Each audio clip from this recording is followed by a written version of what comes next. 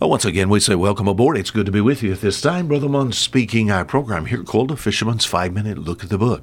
This week, sort of challenge you to do maybe something a little different than we normally talk about. I'd like to take you for a boat ride. I'd like to take you fishing and catch some, instead of just catching one fish at a time. Had one of the fishermen in our church here. He has made Jesus Christ his Savior. The Lord blessed him last week.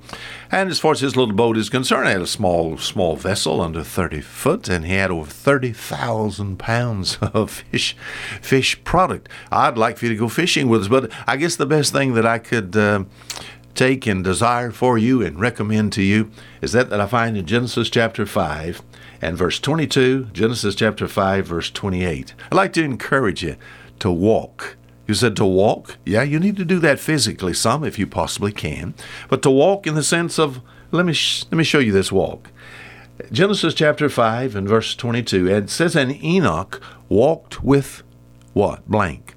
And Enoch walked with God. That's correct. Verse 24, and Enoch, it says it again, and Enoch walked with God and was not, for God took him.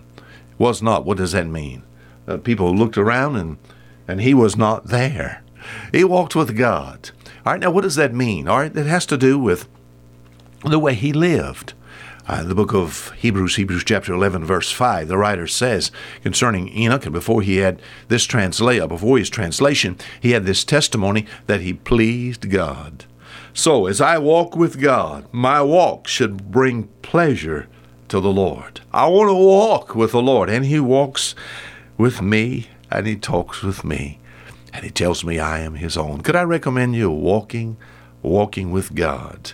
You know, it says here in the text once again, and Enoch walked with God, and then yesterday we read the statement here made all the way in chapter 6.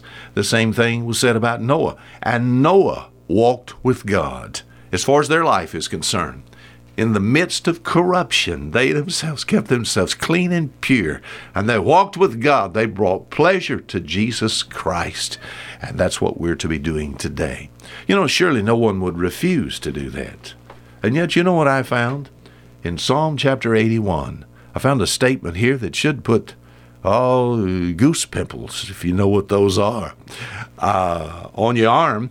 And it says here, verse 11, of Psalm chapter 81 here.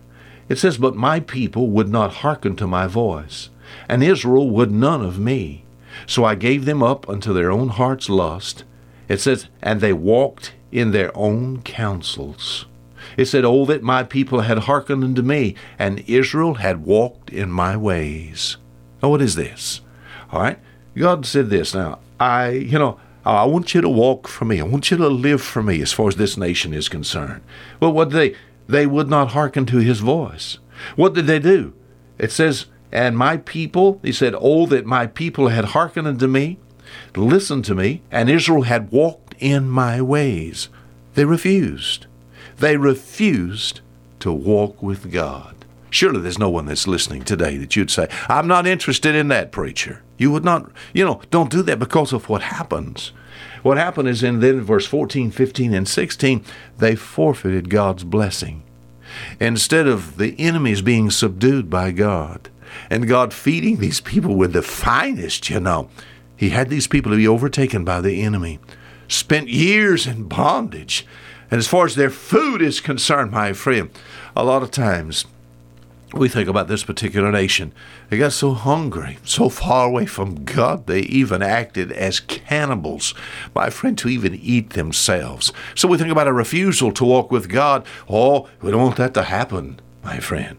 As far as a refusal is concerned, that's what happens when people turn their back on the Lord and refuse God's salvation plan for them. Salvation is in Jesus Christ. Jesus paid it all. All to him I owe. When Jesus died, he said it's finished. Salvation's plan was finished. But people who reject that, the Bible says in Ephesians 2, verse 1 and 2, it talks about people who are dead in trespasses and sin, and it says they walk according to the course of this world, the prince of the power of the air.